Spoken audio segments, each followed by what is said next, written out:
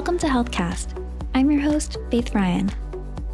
Cancer patients are known to be at a high risk of developing more severe COVID-19 complications than the general population.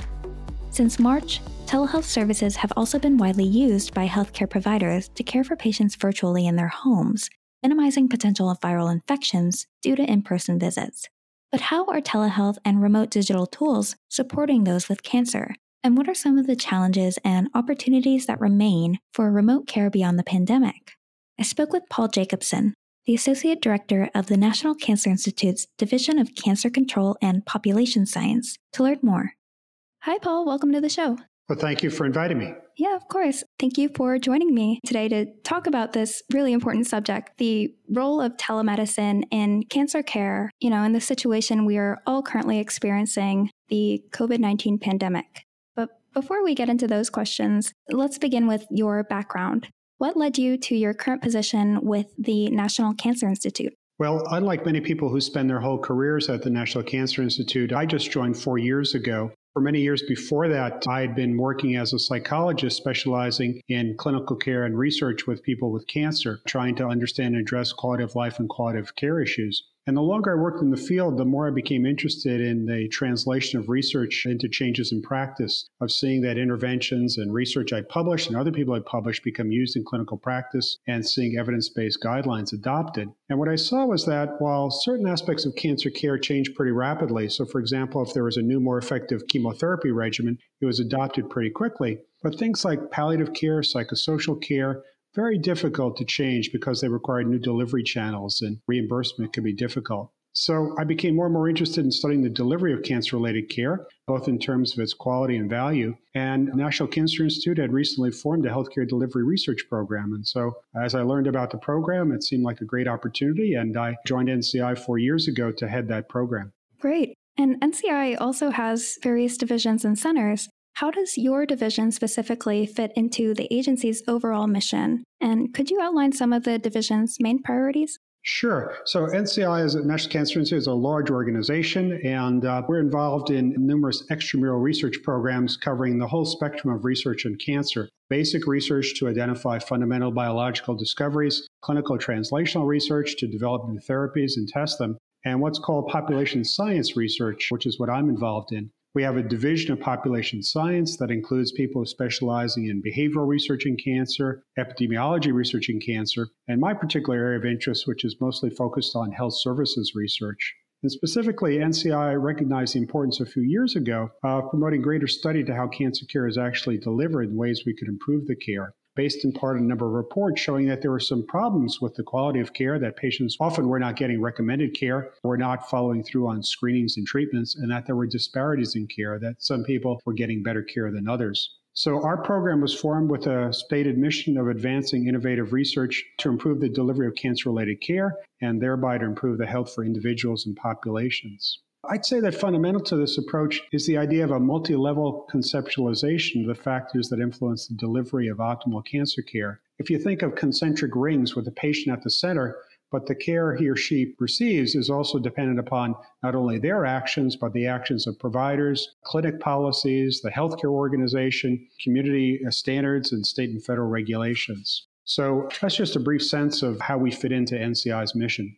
Just transitioning into the current situation we're all in for patients and physicians, the COVID-19 pandemic has added incredible difficulties and complexities to in-person visits for not just cancer, but for a broad range of diseases. Virtual healthcare visits have also increased dramatically since the pandemic began.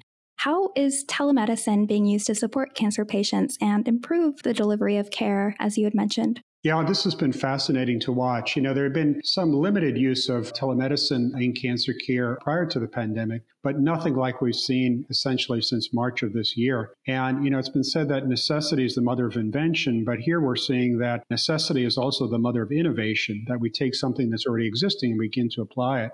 And a couple of the reasons for the dramatic increase in the use of telemedicine in cancer is that we really want to limit in-person clinic visits for people with cancer to limit the possibility of their becoming infected with coronavirus, especially since many of them fall into those groups that are at higher risk for severe illness should they become infected, either because of their age or because of being immunocompromised as a consequence of their cancer treatment. And we've also needed to limit in-person visits to limit the possibility of infected patients exposing other patients to the virus. And so since the onset of the pandemic, we've seen this incredible surge in the use of telehealth. Another contributing factor that really can't be overlooked is changes in reimbursement led by the government in March, waiving certain restrictions in Medicare reimbursement for telehealth that had previously been limited largely to residents living in rural communities. And also some relaxation in HIPAA policies, Health Insurance Portability and Accountability Act policies, allowing a broader range of platforms to be used for telehealth. And these are followed by state-level changes and private insurer changes in reimbursement.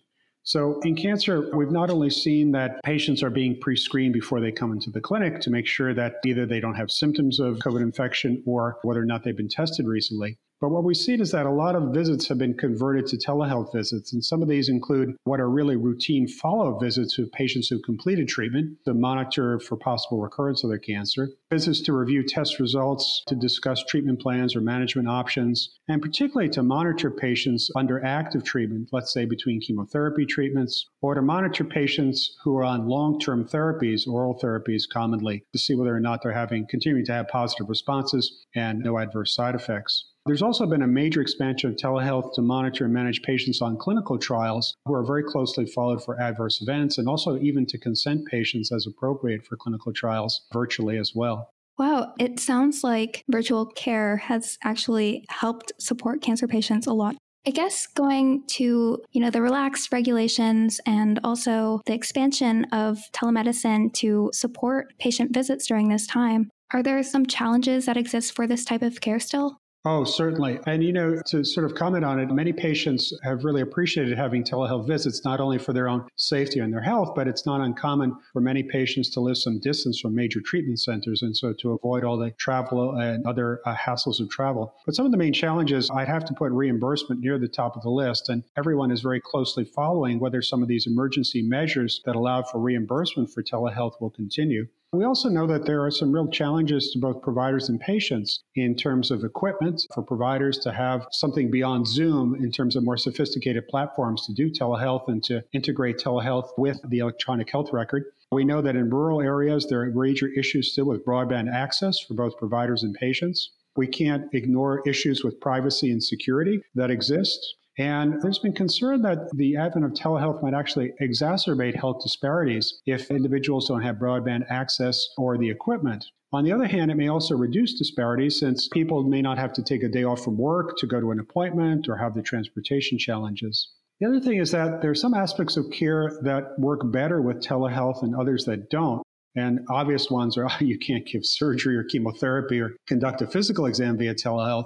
But there are some that may not work as well. And in cancer, we often have to have what are called advanced care discussions with patients where we talk about the possibility of moving to comfort care or hospice care. And these are very delicate discussions. And I've heard from many providers and patients that these are difficult conversations to have over a phone or using telehealth. On the other hand, there are other parts of this that work very well, routine follow-up visits. And there may be aspects of cancer care that even work better using telehealth. So, for example, what's been called remote monitoring. Going back to the inequities, do you see that investments in rural broadband as being critical in treating cancer patients during this time with telehealth? Absolutely. And I know the Federal Communications Commission has a number of initiatives increasing broadband access, and many of them are really being driven by issues related to healthcare. That not only for patients, but actually for providers in rural area that they don't have adequate broadband access to work off cloud-based applications. And so that is a fundamental concern, the increased broadband access. It really has become, much like rural electrification in the 1930s, a real societal requirement.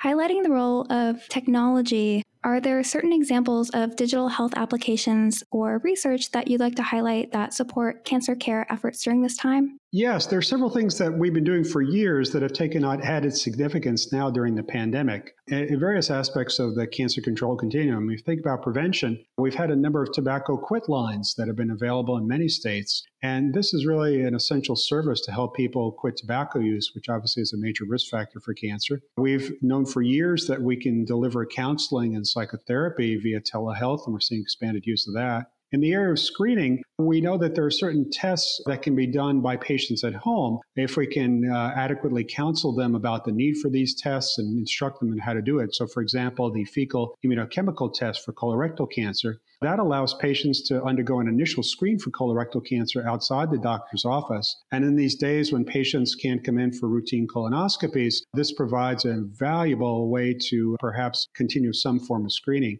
And lastly, many electronic health records have had patient portals since they've gone online, but these patient portals prior to the pandemic had really been underutilized, maybe used for making an appointment or to pay a bill, but they also have capabilities for secure email messaging, some of them for video conferencing, and some for patients to complete surveys or report on their symptoms. So we're seeing that a lot of existing technology that really had been underutilized is now being utilized and filling important gaps. NCI also partners with agencies across the federal government and around the world to address the most pressing challenges facing cancer patients and their families. NIH is also leveraging infrastructure and expertise across the board for clinical trials and COVID-19 vaccine development, just the studies themselves. Could you go into the role of public-private partnerships for cancer care?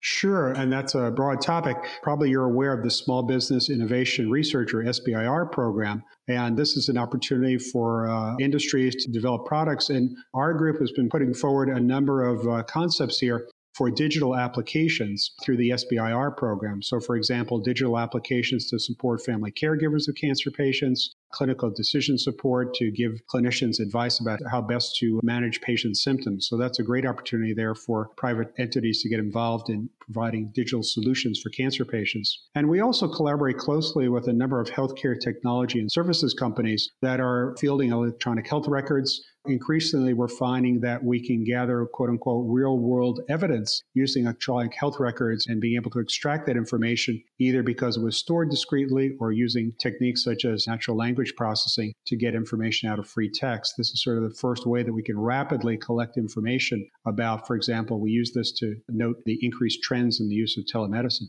Gotcha. And are there other applications in which artificial intelligence or machine learning could help in these efforts to, support cancer patients and their families during this time? Yes. One of the challenges here is in gathering information and detecting things early. And so much information in electronic health records is really stored in what's called free text. And to the extent that we can mine free text and capture things noted in notes or in patient reports, that might be early tip-offs to problems occurring. So, for example, fatigue is often a prodromal symptom for many forms of cancer when they recur, or symptoms such as nausea and obviously fever can be early warning signs of infection or need to bring in patients for more evaluations. And so ways that you can kind of comb through the medical record at the individual patient level using these techniques is very helpful. And also combining data from many, many patients. There's so much information stored in electronic health records. The challenge is getting it out. And these types of techniques, data science techniques, really offer the opportunity of extracting that information from the electronic health records. So screening still remains the mainstay for early diagnosis of many cancers, the common cancers, breast, colorectal, and now lung cancer. However, many, many cancers are not diagnosed through screening, either because individuals are not participating in screening or it happens in the interval between screens. And in Europe, there's been much greater reliance on patient symptom reports or changes in daily patterns to be harbingers of when a screening should be initiated. And so we've been interested in ways in which we might collect information and use artificial intelligence or other methods to identify some of the signals there that something might be going on that may be indicative of a cancer that then we would call somebody in for screening or other tests. So yes, it could aid in addition to established screening tools for the diagnosis of cancer. You had mentioned that one of the challenges that exist for telemedicine is high reimbursement. Do you think that the pandemic will change that in any way going forward? Well, I can only note what I'm reading and hearing, and that is that there's recognition that in some ways telemedicine is a more efficient way of delivering care for patients who don't necessarily need to be seen face to face. And also many patients prefer it. So I think that's going to be something that's dealt with perhaps in terms of legislation to allow continued reimbursement for it. I think also another factor at play is the extent to which reimbursement is either being done on a fee-for-service basis or on a value-based basis. So obviously, providers may do better if they're reimbursed for seeing people in person, but to the extent that reimbursement is being provided for the care of individuals, and where telemedicine may be an efficient but less reimbursable activity, it may be supported. So it really depends on some legislative efforts there as to whether or not legislators support efforts to continue reimbursement and whether the healthcare organizations are organized around value-based reimbursement plans. Could we also talk about the expertise needed to conduct telemedicine visits for cancer patients specifically? Yes, this is something we're very interested in, and we've been really scouring the research literature that's out there about telemedicine and cancer. And a lot of it are sort of proof of principle studies that you can deliver genetic counseling or you can deliver another cancer-related service via telehealth. What we see a real lack of are programs or interventions to train clinicians about how to use telemedicine most effectively, and also ways that we could counsel patients about how to get the most out of a telemedicine telehealth visit. There really is a real gap, certainly in the cancer literature, about this. And so that's something we're very interested in. Rather than just proving that you could do something during telehealth, how can you best do it? That's what's lacking. The other thing is that a lot of studies have been done showing that there's a way of doing something via telehealth, but these have been not broadly applied. And so what we need to do is research guided by implementation science, so we can take these discoveries here and figure out how to get them into the clinical workflow, figure out how people currently part of the clinical workforce can deliver these interventions. That is actually very important, I think. I guess I want to touch on if there were any successes that your division has experienced in terms of advancing translational research and getting research into actual delivery practice. Yes. So we've been very interested in the ability to collect symptom reports from patients using standardized measures. And to date, those have been used primarily, for research purposes to monitor people on clinical trials. But we believe, and there's now some studies that show that if you give these symptom reports back to clinical care providers, they can use that to provide better symptom management that in fact leads to lower rates of hospitalization, fewer emergency department visits, and in one study, evidence suggesting better survival of cancer patients when you fed this information back to clinicians. This was demonstrated in a study conducted at a major cancer center. But what we have as part of the Cancer Moonshot Initiative is a large study where we're trying to implement this in healthcare systems, that we're working through existing electronic health records. We're embedding these symptom report measures in there that can be completed via patient portals and other means, delivering this information to clinicians in a way that's user-friendly, that suggests specific actions, and supplementing it with some guidance as to how clinicians could use these symptom reports to affect better pain management, fatigue management, etc. So these are 3 large-scale health system studies where we hope to demonstrate that you can scale this up to something that can be done in a large healthcare system, showing how it benefits in terms of not only better patient symptom control, but also better healthcare utilization. Lastly, where do you see the future of telemedicine for cancer care and the research behind, innovative methods to treat cancer and getting that research into actual practice? So I think there are a lot of things that we already know work that we need to translate into practice, and those are these T3 translation of practice studies such as symptom monitoring. But I think the frontier of work in this area is this idea of remote monitoring. Everybody's carrying around smartphones, and these can be attached to sensors. And so, for example, in cancer care, a fever is something that's often an indication, let's say, that patients may need to be hospitalized or come into the emergency department. And oftentimes, it's recognized too late. Whereas, for example, if we could send patients home, let's say following surgery or between chemotherapy visits, with a simple monitor that captures their body temperature and feeds that information back to the clinical care team, we might be able to catch earlier patients who are experiencing fever suggestive of infection or other things and bring them into the clinic earlier and avoid the prolonged hospitalizations and other adverse effects. And so that's just one example where we could use remote monitoring combined with telehealth, the typical, calling patients up and asking them how they're doing, to really improve the management of patients.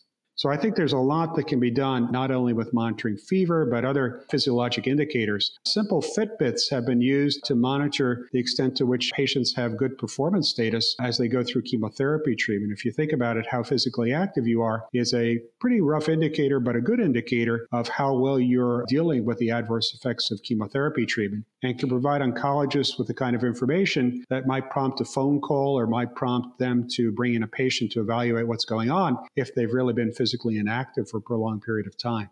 Yeah, I definitely understand that. I actually bought a thermometer that connects directly to my phone. It's a Bluetooth temperature monitor. Yeah, and I just have it around just in case. But yeah, I definitely see wearables and technologies like that helping a lot. Sure. So another example would be scale. So if we have patients who are having unexplained weight loss, that might also be something that would sort of raise an alarm or at least prompt some further evaluation. I mean, there are a lot of technologies that could be used. And I guess, like you said, it's just we have the research, but it's just getting it into practice, right? Exactly. We need the evidence to show that these are helpful and efficient ways of collecting information. And then once we have that evidence, we need to scale these up and get them into evidence-based guidelines and help practitioners with using these as part of their routine practice.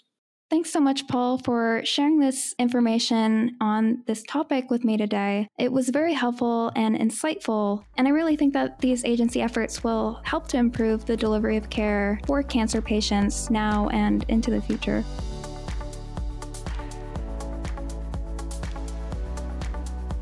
HealthCast is a production of Government CIO Media and Research. For more podcasts, head to governmentciomedia.com/podcasts. If you liked what you heard, let us know by leaving a review in iTunes or wherever you listen to podcasts. HealthCast is produced by Amy Kluber, hosted by Melissa Harris, Adam Patterson, and Faith Ryan. If you're interested in sponsoring a podcast, contact us at sponsor@governmentcio.com.